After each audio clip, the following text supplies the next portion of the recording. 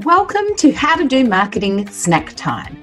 I'm your host, Jane Hilsden, and each week I am going to share out little nuggets of marketing insight, actionable tips, and a marketing opinion or two that will help you get the best bang for buck with your small business marketing. Hello and welcome back to another episode of Snack Time.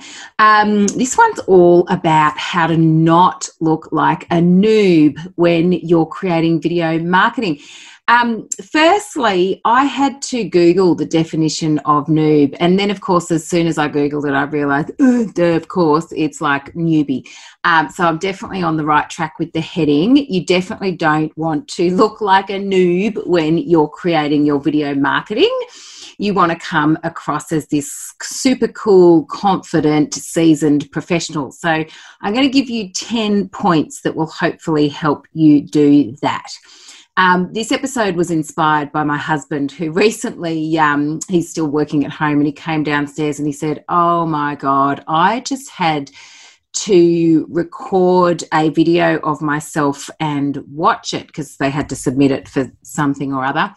And he said, "Oh my God, it was horrendous. I'm so monotone. I put myself to sleep, essentially." And I thought, well, that's good that you actually recorded that. And it did get me thinking about some of the things that people might not necessarily anticipate when they're going to go and record their video. Lord knows it takes me so much convincing to get my clients on video. So when they're on there, you certainly want them to record themselves, or if you finally get on there, you want to record yourself and go, "Yay, nailed it." So listen up. Number one, work out what you're going to talk about and how you're actually going to remember doing it.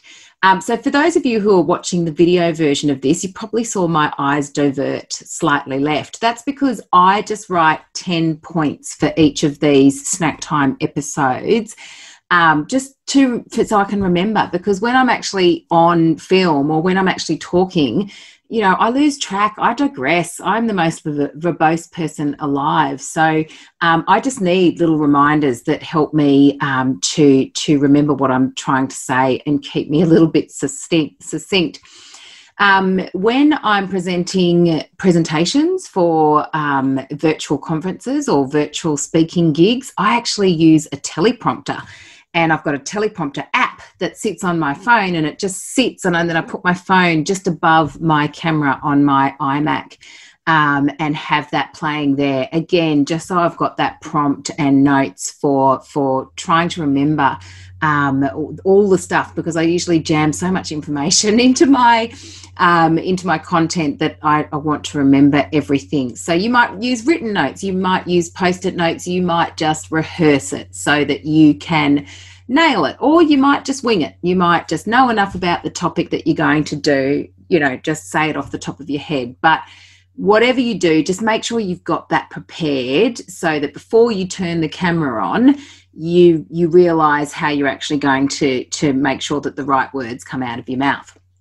Number two, plan your background. So again, for those of you who are watching the video version of this, you'll see that I've got a somewhat considered background. I've got to say, I've put my book up in the background, and I've tried to just keep that bit of my office tidy. But I get serious FOMO when I look around at some people who have like this styled, amazing background, and I feel like I'm going to change my background to a styled, amazing background anytime soon. What I hate is those virtual backgrounds. They're so bloody distracting when you're kind of half invisible, and I use my hands a lot, and I'm sure that like they get cut off with the virtual background. They're just weird. I know that they're good for branding and all that sort of stuff, but I actually, find them a little bit distracting. If you've got a green screen and your virtual background is amazing, then it completely works. But if you don't have a green screen, it can just be really mottled and annoying more than anything. Number 3, consider your lighting. Natural light is ideal. Again, I get so much FOMO when I look and see those people who have obviously got their computer or their camera backed up to a natural light source. And so this beautiful natural light's coming onto their face. I use a really pesky little ring light, and I'm going to upgrade that too soon because it gets right in my eyes and I can't wear my glasses because it reflects them. So I'm going to upgrade on that too. But you do need light. So you do need some form of light that highlights your face. So whether you get a kind of purchase, and there's so many lights that you can purchase specifically for this, and I recommend doing that as opposed to turning up in the shadows because it just looks really amateur and newbie-like. Okay, what about sound? Definitely get a microphone if you can. I use the Blue Yeti microphone, and I use that for everything that I do, and as soon as Zoom pops on, it's plugged in, and that's my default microphone, and the quality of sound is just so much better. That's not going to take away your monotone if that's your problem, but it will make sure that you've got clarity with your audio, and especially if people are listening to your podcast, they want to be able to hear what you are saying.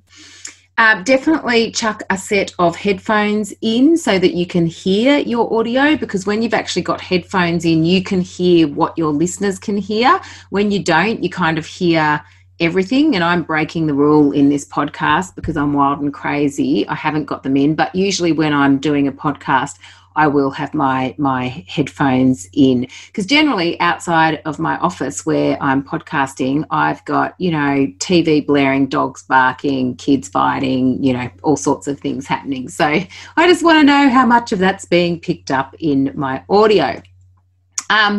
Okay, when you're actually recording the video, make sure that you're going to look into the camera. So in your setup, you want to kind of have that camera at eye height, so that you're looking directly into that, not down into it or not up into it. We don't want to look up your nose, and we don't want to look, at you looking at what looks like to be your desk.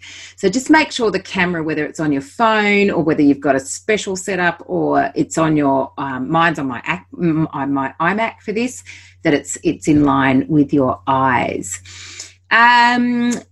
Okay, your presentation. Now, this one's a bit different for men, I guess. By all means, get dressed in your finest. I like to. I've always liked to wear bright colours. And on top of that, because I just figure, really, it's only from kind of shoulders up that you see. So I just think, well, I'm going to put some makeup on and some bright lippy. I'm going to put some earrings in. I'm going to do my hair, and I'm going to wear something that's quite bright and vibrant, because a lot of that actually has quite a lot of input into my personal brand and my brand. So whenever I show up online, I make sure that I'm zhuzhed. So what I do then is I batch. Like today, I'm going to be recording 3 episodes of Snack Time on videos because I've just presented at a virtual keynote. And so I've got the makeup on and the hair and the dress and the earrings and all the rest. So I'm like, right, well, while I'm dressed, I'll do a whole batch of stuff so that hopefully tomorrow, if I don't have any meetings, I don't have to get zhuzhed. Don't worry, it's all flip-flops and Ugg boots on the bottom. So my husband did something really good. He recorded himself. He pre-recorded it and played it back to himself. I know for a lot of you that the idea of that will sound excruciating, and it is. I try and never listen back to myself or watch my own videos. However, it does give you that realization of, how you're coming across on camera. And something that's even more excruciating, but even more recommended, is maybe just send that video or show that video to someone's opinion who you trust, to actually give them a little bit of to give them the opportunity to give you a little bit of feedback on that. Because, again, you might maybe glaze over a few things and go, oh, do you know what? Like, that doesn't sound great, but I'm sure it'll be fine. Or, you know, I do seem to absent-mindedly scratch my nose every 5 seconds, but I'm sure nobody else will notice. Probably people will. So try and get that third-party perspective in there if you can bear it. And with that, I guess that's where the whole kind of how do you make sure that you're not monotone? That's practice. That's getting the feedback off somebody else, and it's practice. Now, I'm quite an excitable person naturally. So when I talk, like, this is when you hear me, when you see me, this is me in real life. So I guess I'm quite lucky in that respect.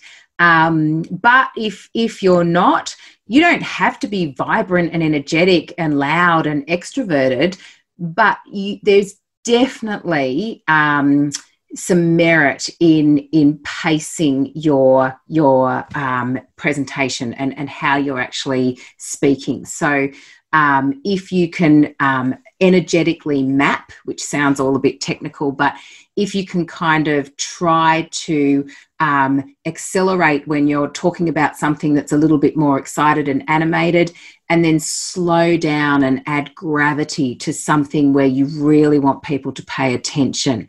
You know, if you're using storytelling, which I recommend that you do, you know, try and match the energy to the pace of that story, because that is actually what provides a little bit of interest and intrigue, and it can help people engaged.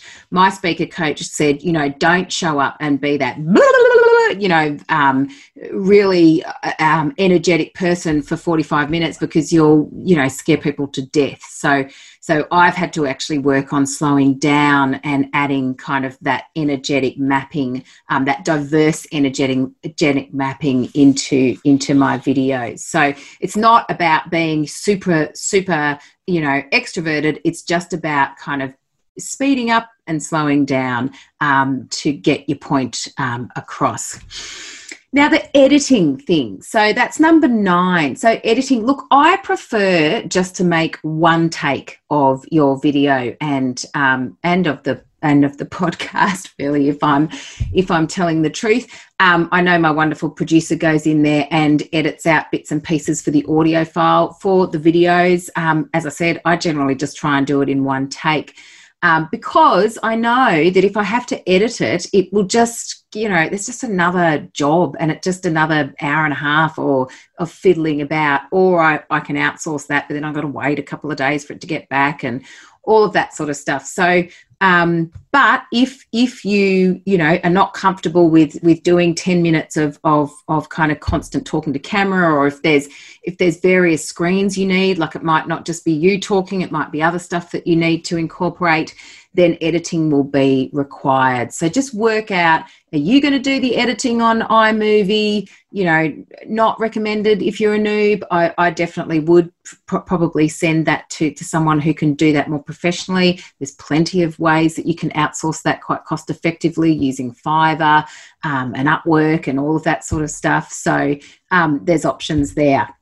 And number 10 is to use captions. So 80% of people actually watch videos with the sound turned off. So if someone's in the doctor's surgery or at work, like consuming your content, or in the middle of an open plan office, you've got to cater for that, and you want them to watch your videos.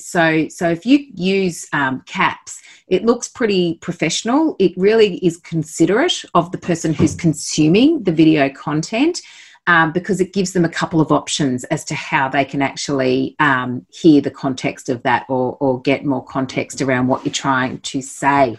Rev.com is an awesome tool for this. It's literally rev.com, rev.com. It's like $1.20 for captions per minute. And it comes back super quickly, and you literally upload your video and then upload the captions file, and it matches it all. The accuracy is pretty damn good. It's a no-brainer. So there's my 10 tips for not looking like a noob when you're creating your marketing video. Thanks so much for listening to How to Do Marketing Snack Time.